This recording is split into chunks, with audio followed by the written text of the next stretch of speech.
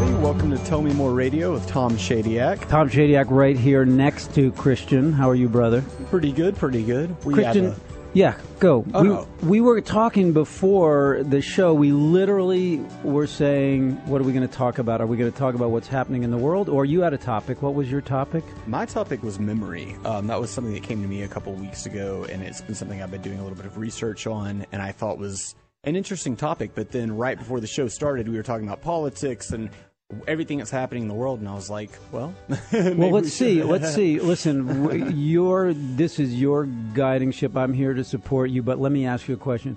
What was it that we were talking about that moved you or made you think? We were talking about some tweets or some Facebook posts that felt really myopic and, somewhat narrow-minded. What was it that moved you about what we were talking about? I think the responsibility that we have in our generation, we were talking about the election coming up and how very particularly our generation, young people who are deciding who to vote for, which direction to go, really have the power to really sway things. And it's an extremely polarizing election year. It's not even, it's always polarizing, but it's extremely, bizarre ends of the spectrum this time around. It's true. You're seeing two different approaches to politics. And I believe they come out of the same system. It's not like Hillary's going to reinvent the system. Yeah. But you see a reaction to what happened this weekend by banning people of a certain religion, by banning people from countries from entering the United States that might even have some shred of terrorism or violence toward the U.S. in their populations. So versus maybe a more measured approach. And your generation, you're saying you're feeling like your generation is going to actually make the pick because where the support is that we're with Bernie may end up swaying this election. Yeah, exactly. So what do you want to do? What do I want to do? Well, yeah, we were all talking about it, Zach, Juliana. We were talking about like you feel a little betrayed. Again, this all has to do with what's going on in the world right now. We can switch topics whenever, but because for the next 4 years, someone's going to stand up and represent us. When things like this are going to happen, we still have a world that is healing. And who do we want to stand up? Well, and it's hard for me, too, because I used to not have an interest in politics. I swung back and forth like a pendulum, really, because I was in 8th grade, and I loved reading about political news, and I listened to talk radio. I just thought I was so informed. And then I kind of realized that, to me, that world of appearance and superficiality was very, artificial and not connected to my personal life. So I kind of thought art and politics could not coexist. I really just believe those are separate things. So I completely turned off the news for, 5 or 6 years of my life. And then now we have a president that I'm proud of, Obama, and I actually like our president. I feel like he represents the good in what we can do in a progressive future. I drove by a giant solar panel farm the other day. And I just thought this only happened because of current leadership. There's a direction that we have in our minds that we have a president who actually is representing that. And now we're going to switch to, Donald Trump or Hillary Clinton. And I'm really not happy with both of those decisions.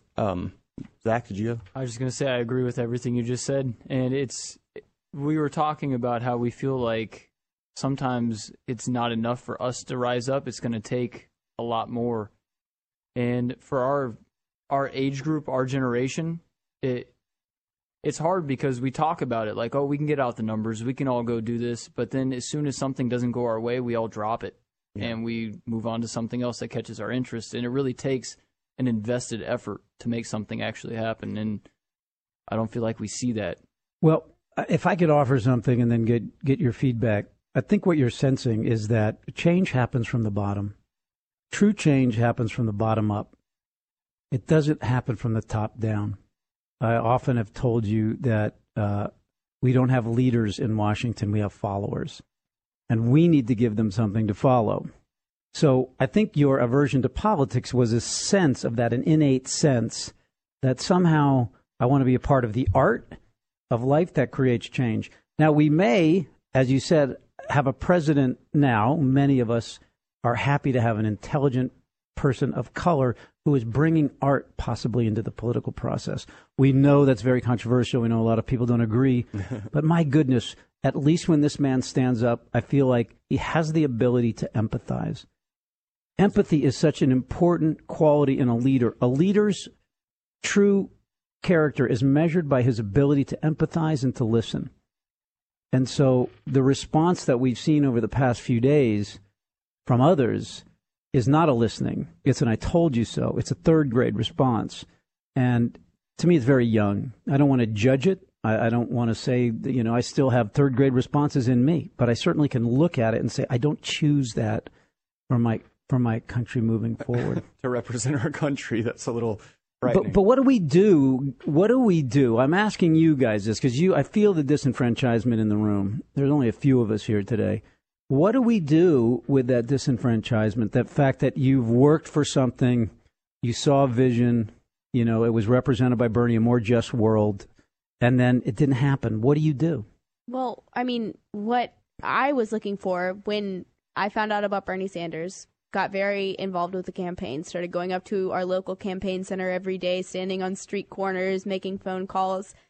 And I felt like I was doing something to move forward a movement that to me was about climate change. It was about being able to trust our political leaders, getting money out of politics, and it was about reducing the violent crime that clearly is so prevalent in our community right now. But what Bernie is, what any president is a figurehead. He's somebody who says something that you like to hear, and people can support that or not support that. But Bernie can't change climate. Bernie can lobby to have certain policies, but he can't do it by himself. He can't do it without the support of Congress. He can't do it without the support of the U.S. people. So when we don't like something, what we need to do is say something. But as Zach and Julia were both talking about before, there's a lot of disenfranchisement and feeling that our vote doesn't count and that the system is broken and there's no way to fix it. Right. Well, why does if what you're saying is true, and I believe what you're saying is true, if it's not Bernie and you've effectively wanted Bernie, but it's not really about Bernie, then what's changed? I think it's about the conversation.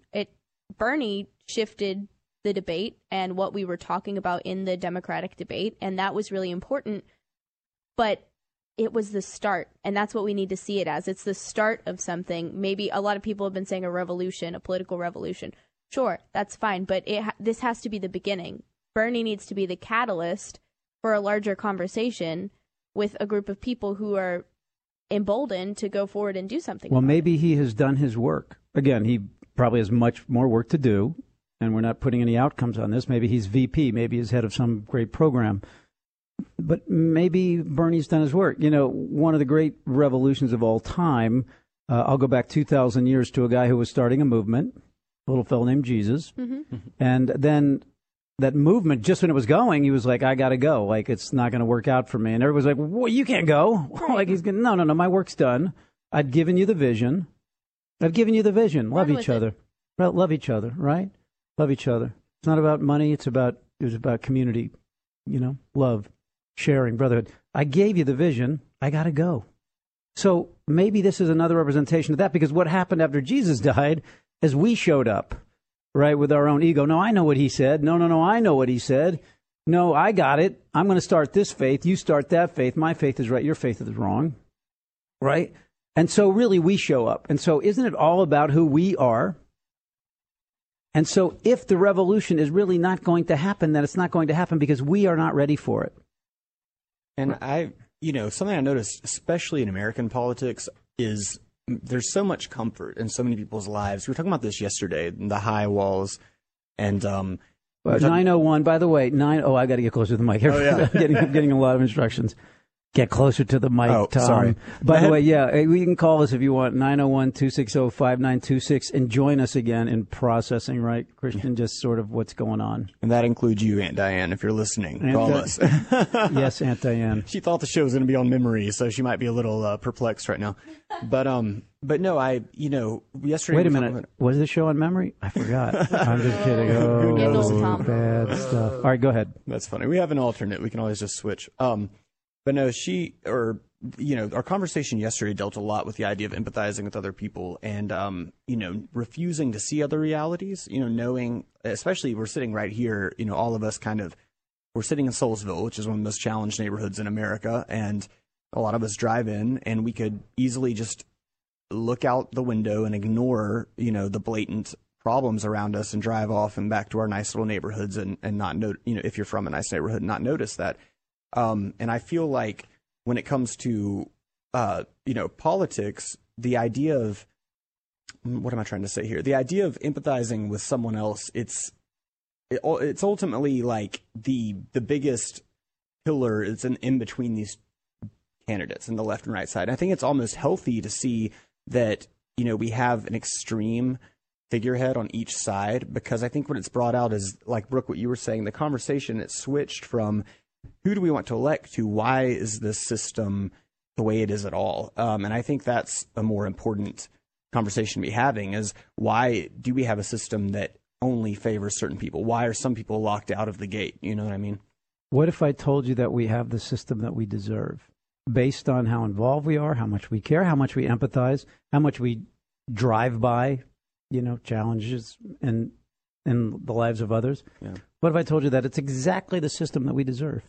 Yeah. And until we call for another system because we have re-systematized our own priorities, then a new system will emerge. And until that happens, a new system will not emerge. The system outside of us is not an accident. It's a reflection of what we care and don't care about inside of us. So our disenfranchisement is a matter of disengagement. Right. I just remembered. Good. I'm sorry, but that's right. That's what I was. I forgot what I was saying, so I was trying to roll with it. But actually, well, psychically, I was right behind you. So, you were, yeah. You just got me back on track. So when I mentioned the glass bubble idea, the whole point of that is really that in America we have, or a lot of us have, the ability to do that. So what you see is there are no political protests. There are no people that are willing to shake up the system, because the system right now is ultimately working for us. Like, even if we have this political idea of, oh, that's not right, it's just really a statistic in the distance. So if you go somewhere like Turkey and you see students getting, or Brazil right now, where the, beaches are overrun with protesters, it's, people who actually are pushed to the brink to when they have to face the reality, they are the ones who make the change. And that's what scares me, is it's like, what point will it take? Is our generation going to wake up because we're one of the most informed, connected generations it's ever been? Or is it going to be, I'm sorry. So are we going to look at the world, or are we going to wait until it's at our doorstep? Well, it's bread and circus. You have bread and circus, right? And those people in Turkey who are fighting for bread and any form of education or opportunity don't. And so they're poked and prodded. While we're sitting on the cushion of advantage, we fall asleep. Our society is an affluent society. It's called affluenza. We fall asleep. Yeah. Now, yesterday was a very provocative conversation after the show, because a lot of people in this room, young people, felt that, okay, I certainly don't want the right and that sort of myopic vision of the world to be our vision of the world. But I'm not voting left, because that's the system again. The system beat my revolution. So I would rather have the tornado, I think was the word, the catastrophe, meaning possibly the right, the myopic vision, which may create fear and may create some crisis. Would you rather have the crisis? Because what you're saying is, right now we have bread and circus. Mm-hmm. We're comfortable, right? It's kind of working for us, even though it's kind of not. We want something different, but we don't really want it bad enough. Yeah. The generation before me, the generation of the 60s, wanted it bad because they were going to war.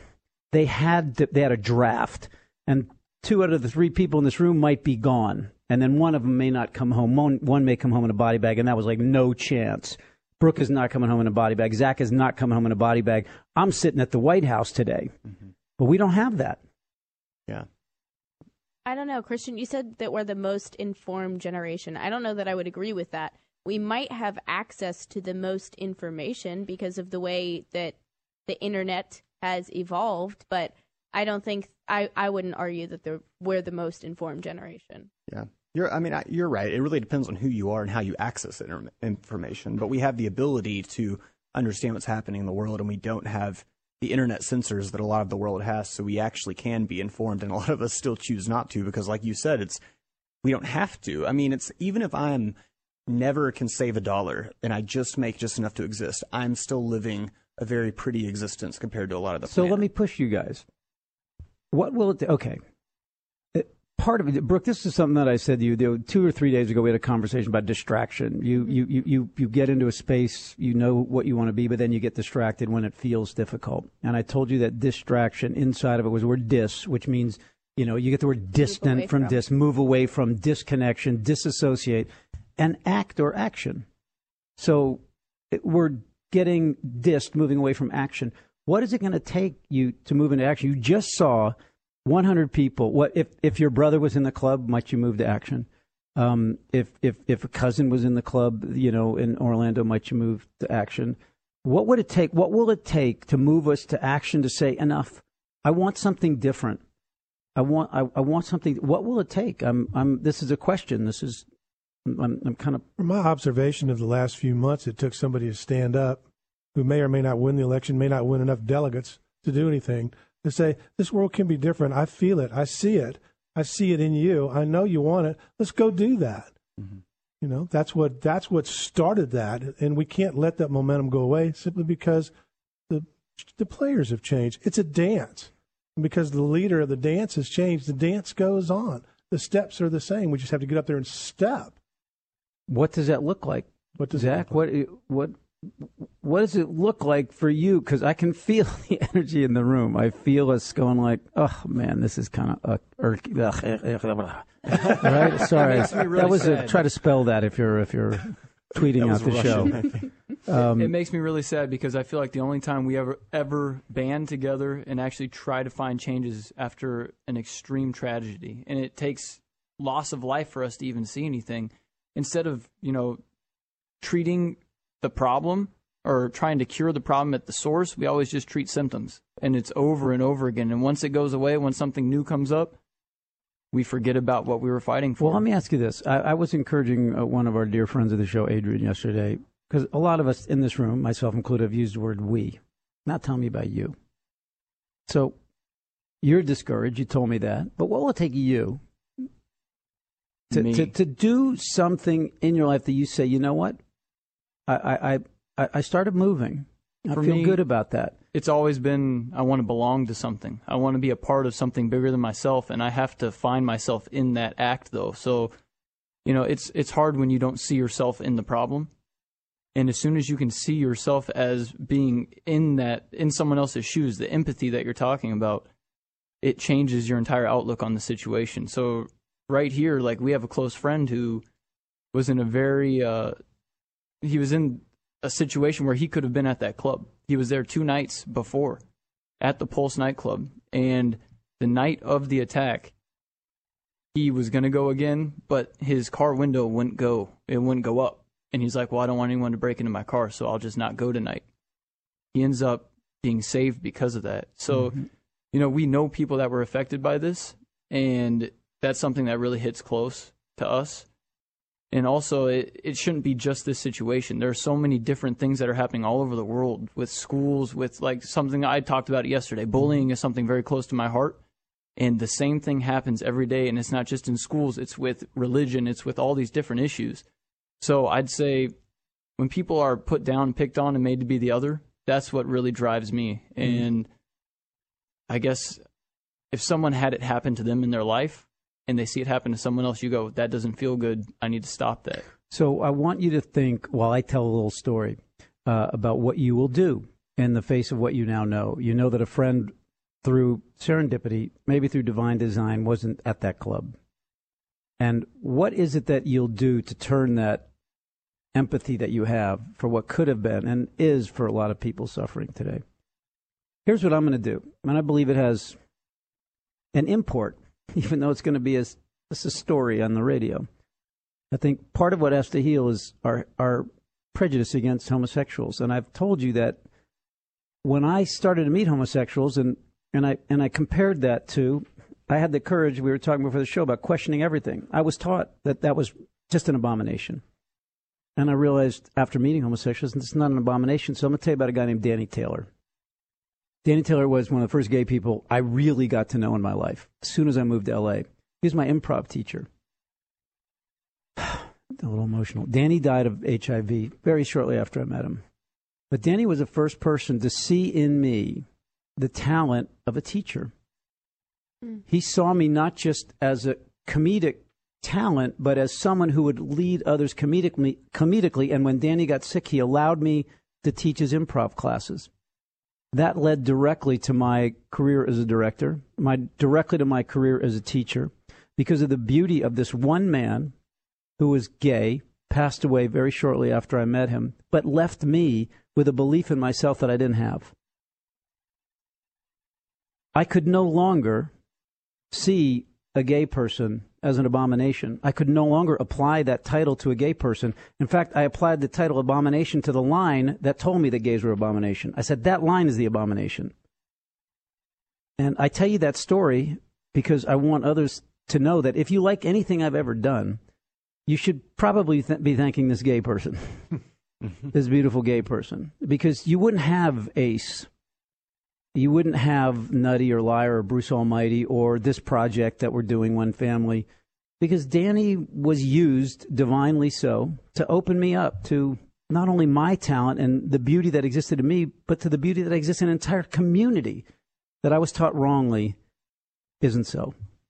I believe that that little story and pushing Danny Taylor's name and energy into the world is a revolutionary act. Well, Not a little story.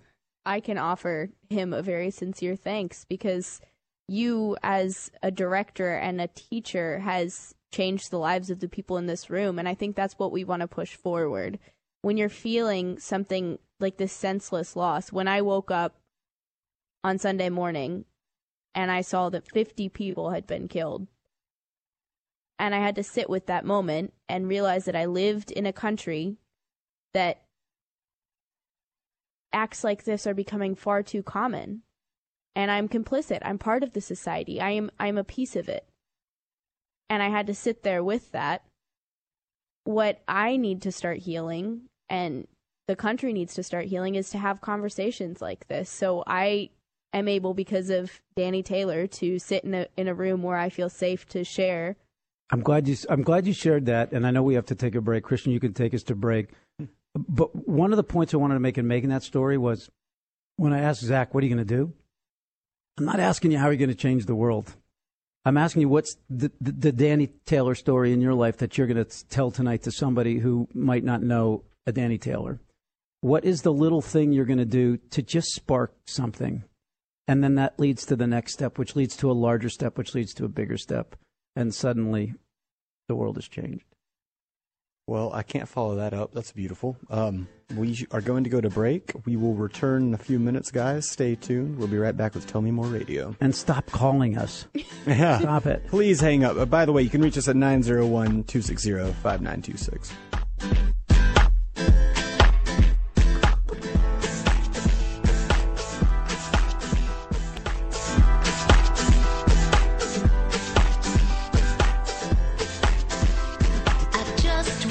Welcome back to Tell Me More Radio. This is Christian Mayorino. Tom, would you like to say hello? Tom's here as well today. Hello, everyone. Before we left for break, we were talking about ways, the stories that we share and the way that we can inspire other people. And Tom told a beautiful story about his friend Danny Thomas. No, I'm sorry. Danny Taylor. I could tell you a couple stories about Danny Thomas. He's inspired the heck out of me. Yeah, he's inspiring too, actually. Yeah. Well, he wasn't gay, though, was he? Taylor. No. I leave that to others. I did not know my uncle in that way. I'm sorry. Okay, now that I made that awkward. If he was beautiful for him, right. of course. But Zach, did you have a story you wanted to share as well? Well, I was going to answer the challenge that Tom kind of put out to me before we went on break, and he asked me what I was going to do to change, how I approached everything. And I thought about it for a few minutes, and when I really look down, I think I suffer from the exact same problem that everyone else does. Everyone that's saying these hateful things and the people that are saying, kind things, we all have the same issues going on, and it really comes down to fear for me. When I'm afraid of something, I avoid it. I avoid it, and I don't attempt to understand it. Like, one thing I always think of, I hate taking phone calls, and I hate returning text messages. It's just a burden to me. So I'll just put it off and put it off and put it off. Same with the DMV. Mm-hmm. I fear going to the DMV. It's a weird thing, and I put it off, and I try not to, deal with it. But also when it comes to issues like personal issues and all these things, when you fear something, you avoid it and you hate it. And that's what happens with all these situations when it comes to gay people, when it comes to other religions, other races. When people fear something or they don't understand something, they tend to try to avoid it. Now just use the word I. So when I am afraid of something and I don't understand something, I think it's wrong. I think it's bad. And that's the exact same thing that everyone else is going through in this exact situation. So what I want to do is challenge myself to kind of step into my fear a little bit more. And by doing that, maybe someone else will take notice. And yes, and how will you, so you will answer a call that you wouldn't answer. I answer a call. And what are you afraid of? Who's going to be on the other line? Or just, you have to perform? I mean, my fear would show up because I would have to perform. Everybody thinks that I have to be up all the time because I'm a comedian and I work in comedy. And when I'm having a normal moment of solitude or sadness or, solemnity, they think something's wrong. Mine is more, I'm kind of the guy that can't say no.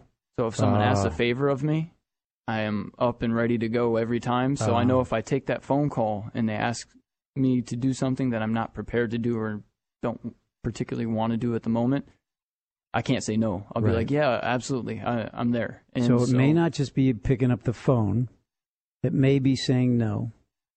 It may be saying, listen, I would love to help you, but to be honest with you, I barely have enough energy to when I get back from work to, get under the covers. And a lot of times it has to do with work because I get off work and I don't want to have to think about it until the next day. And sometimes I get a phone call from work or, asking me to prepare for something that's tomorrow. Right. And it's just a burden. So believe it or not, this is a revolution. This is a revolution in your life if you do this, because I had a similar thing where I had a hard time it's really about being yourself. And the truth of yourself is that I can't be everything for all people. It's exhausting. And I can't do it. I want to do it, but I can't do it. And when you share that truth, that really is just more of an expression of who you are, you'll change your life. That doesn't sound very revolutionary, does it? But watch the dominoes that will fall in your life.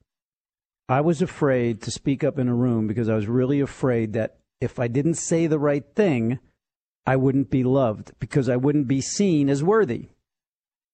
And mine goes right back to that exact same experience. That if I didn't help that person, then they wouldn't like me anymore. Right. Well, the demon that you have to face then is not in them, it's where? It's in myself. Right. And if the person doesn't like you because you're being you, an imperfect but authentic version of you, what happens?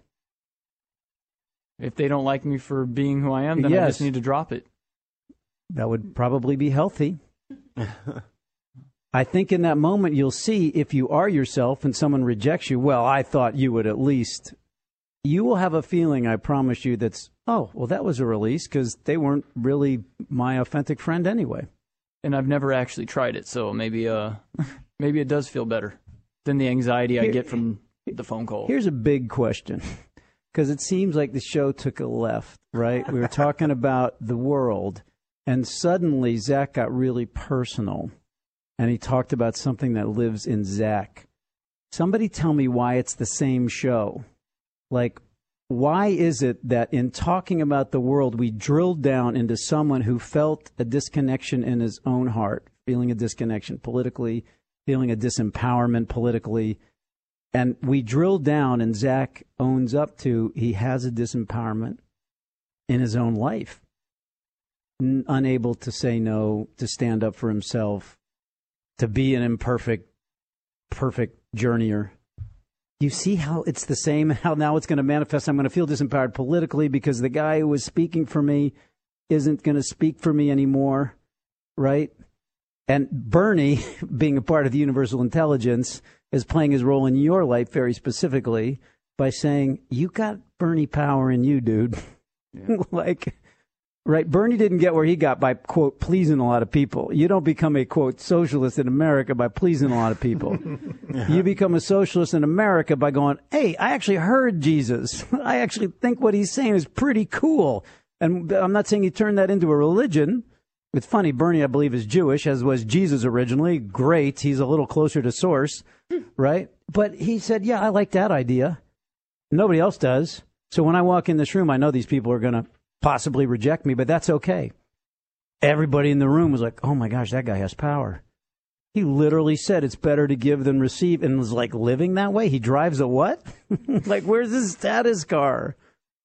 And so we're seeing the power that you have in you showing up in a dude who is just a little further down the road version of yourself. Well, I was never very politically involved. I never cared that much. And then I finally, I related to this candidate and something about what he was saying. And, he was very genuine. That spoke to me. And I felt like, all right, I found a voice. And I guess you're right. I need to just have my own voice. And this is something that someone told me once that was so beautiful.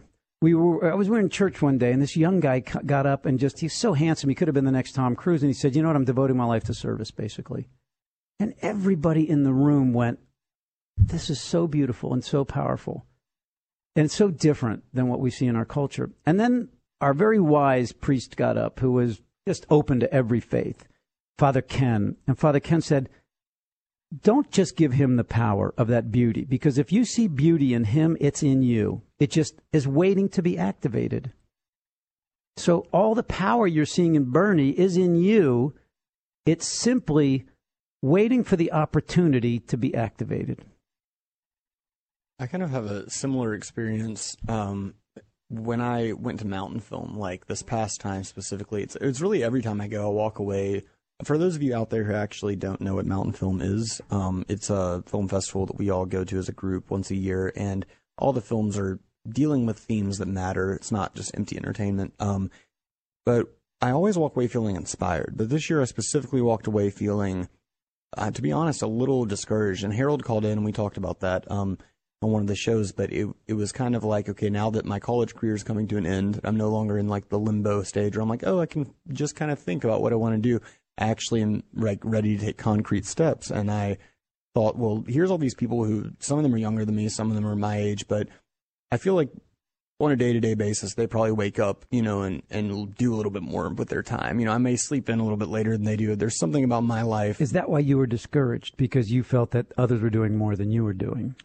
Yeah, and not just like in the sense of just comparing myself to other people, because I know we're all different. We all have different aspects to our lives, but my whole life has been this like struggle between me being super ambitious and yet stuck in this like chill time frame. Like I'm surrounded by family members who are very chill. I've always lived in the suburbs, never lived in the middle of the city. Most of the activities I was interested in, I couldn't find in my school, so I always felt like my life was delayed. Like, I'll get into my passions later on when I have them available. Right now, I'm just going to do school and this and that. And so, yeah, there's this feeling of like, am I doing enough? Like when I wake up, I really feel guilty if I take time to relax or have like a chill day sometimes. And, I've kind of come to terms with that a little bit. But before the show, I was doing research and I was watching videos and I saw Michael Caine, an interview with him. And he's he's just one of the best actors alive right now, I think. And someone who's definitely considered, I guess you could say, quote unquote, successful. And he was talking about how he spends most of his time just being lazy. He was like, I'm not always working on a movie. Like, I just sit around a lot. And it kind of inspired me a little, but I understand, back to what y'all were talking about. Let me drill down with you, because I feel a heaviness in you. Yeah, I feel heavy. I do. I feel a heaviness. It's okay. It's a swirl of energy. And we're in a country today that's going through something, and we're all just, again, we're processing this as people, as families do. But I feel a heaviness in you. And so I want to ask you, and tell me sincerely, if you know the difference between whether you're doing enough and whether you are enough.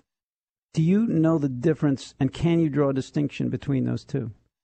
Honestly, it depends on the day, because there are days where I'm so, I call it like in the zone or like flowing or whatever, where I know what the next step is. Like, if it's a day where I'm supposed to be sitting at Barnes & Noble for 2 hours, like walking until a book catches my eye and I feel drawn to it, that feels right some days. And I'm like, this is where I'm supposed to be.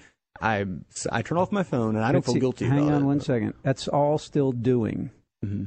I'm asking if you know the difference between doing enough. That's doing. I'm on a journey. I'm walking. I'm seeing a book. It's inspiring me, etc. Yeah. and being enough? I don't know if I know the difference, because to me that would be being enough is even when I'm not doing enough, my being is still enough. I exist as I am. That is enough. Walt Whitman. He didn't say I exist as I am when I'm taking a walk and writing a poem. I exist as I am, and that is enough. Now, Walt Whitman may have also been critical of himself and saying, you know what? I'm not writing enough right now. I want to go write. I want to go take a walk and see what comes to me. Yeah. But he knew that he was enough. Yeah. I guess that is a big struggle for me, because I believe a lot in nothingness and, living in the moment. And I try that, and I can't. I can. I probably make myself sound way more high strung than I am. My mom would probably be like, he's really lazy. Don't let him fool you.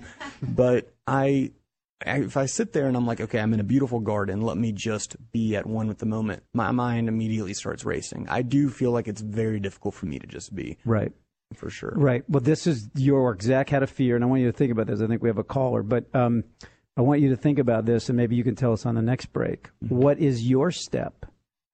Right. Zach admitted to a fear that he wants to look at, that I can't say no, and maybe if I do say no and reveal myself, I might be rejected. Am I mature enough to take that rejection? I'm going to do that. But for you, it's what is the step for you to where you are enough? Your being is enough. And then you can go ahead on top of that beingness and say, okay, what do I want to do with that? I'm restless. I want to do something with that. But without the beingness, you're a ship awash. So I want to know what that step is for you.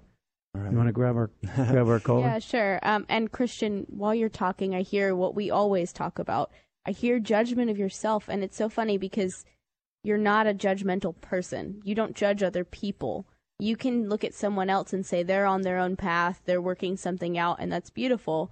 But when you talk about yourself, if you tell a story that's longer than 10 seconds, you say, oh, I'm sorry for talking so much. People want to hear what you have to say. I want to hear what you have to say. I'm here for you. I love you, bro. Don't apologize for speaking. All right, so let's go ahead and bring Adrian on air, somebody else we love. Adrian, I like to hear him too. So I'm always glad when he's talking and hosting. Oh, thank you. We're going to have a show, Adrian, where he's just being. It's going to be a very quiet show, but he's just going to have to be and be enough, and that's going to be the show. And just soaking it all in. Yep. When I called, I had a thought in my head, and then got so wrapped up in what you guys were talking about, I'm kind of lost now. But you were talking about feeling like you need to do. And we were talking at the beginning of the show about the big political, big scheme of things kind of thing. And the thought that came to me was that, we did, here I go with we again, we have made what Bernie's message is part of us. And we took it as a call to action when he came on the scene. But that, those kernels of perspective and want to action are still there, and we need Adrian, to carry that with us. We know what Bernie's message is, but I want to know what your message is. What is Adrian's message? And if Bernie's message is part of that, that's great, but what's your message? Yeah, Bernie's message is part of it. My message is don't be afraid to stand up and make some noise. Now the next logical question is, what noise are you going to make, Adrian? I mean, you call us. That's a little noisy. I have the numbers to the state legislature and the Congress speed dial on my cell phone, and that I can't go out and do a lot of things, but I can take 2 minutes a day if there's something going on, to call my representative and give him my 2 cents worth. Now, wouldn't that be something? So that's a little wouldn't way that be for me something? To do that. That's a big way. Wouldn't that be something? I don't know if there's many youth or even people my age that say, okay, enough of the AK rifles in the hands of people that, number one, have been interviewed by the FBI. Even if they haven't found anything, let's just not go there. And then with any one of us citizens, why do we need an AK, right? Now, if we did what Adrian's doing en masse and we just jam the phone lines, that'd be it. Like, guys, we're not hanging up. Congress will never be able to make a phone call again because until that bill passes, we're done. Oh, right. boy, that's good stuff. A number of years ago, I went to a march in Washington on the Mall that was a rally for Darfur when that was in the early stages. And I remember one of the speakers saying that they talked to, it might have been Senator Paul Simon at the time, but they were talking about the massacres in Rwanda. And what the senator said was, nobody called to say, I'm outraged. This is what I think our country should do to get involved and to stop this. And he said, the calls didn't come, so the United States didn't do anything. And for me, that made a profound impact. Right. Right. Well, we're going to have to take a break, and I think that is a profound idea. Again, the simple act of committing to calling your congressman, your representative, and saying, this is what I want. If you want my support. And then, again, if that energy can ripple out into 1, 10, 100, 1,000, et cetera, things can change. All right, we're going to have to let you go, Adrian. Thank you. Okay, thank you for calling. Bye. I'm going to take as a quick call for a story again before we go to break. It drives me a little nuts, so that means it's still in me. I hear this all the time. I wish the government, I hear this from wealthy folks, like God bless Warren Buffett. Again, this is not a judgment, just something I've heard. I wish they'd tax me more. I hear this all the time from wealthy people. I'm like, why do you need someone to tax you more? Why don't you do it now? Why are you waiting for someone to tell you to be more generous? Go be more generous.